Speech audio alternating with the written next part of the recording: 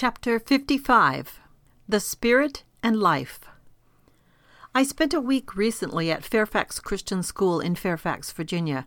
Its lovely grounds and beautiful building house a remarkable school of amazing caliber. Many of its students are of superior intelligence and from outstanding homes. The case of one particular student especially interested me. This boy entered the 4th grade there in September of 1969. The parents had been newly transplanted to Washington, D.C., and they had a problem. The boy was obviously retarded, as public school records for the first 3 grades indicated. Would the school take him until they could locate a special school at a later date? The school did, and the boy began to develop. At the end of the 4th grade, psychologists tested the boy. His IQ was very low, only 67, but he tested at grade level and above in all subjects in terms of a standard achievement test. Impossible, some tell me, but it happened.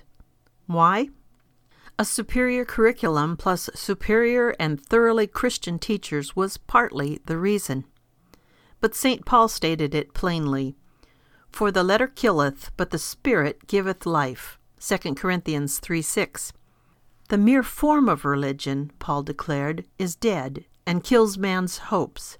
But the Spirit of God gives life. Man may go through the motions, but without God's Spirit there is no life nor true power. This is our problem in education, politics, and all things else.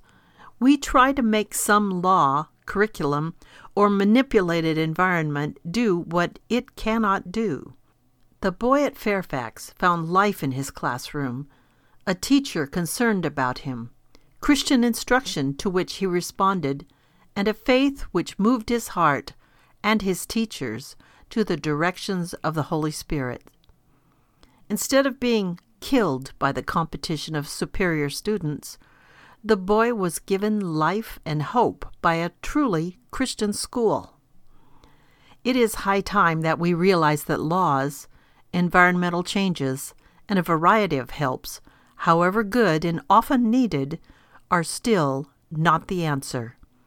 Of themselves, they can kill if they are substituted for the real answer, which is the Lord Himself and His Spirit breathing life, meaning, and power into our activities.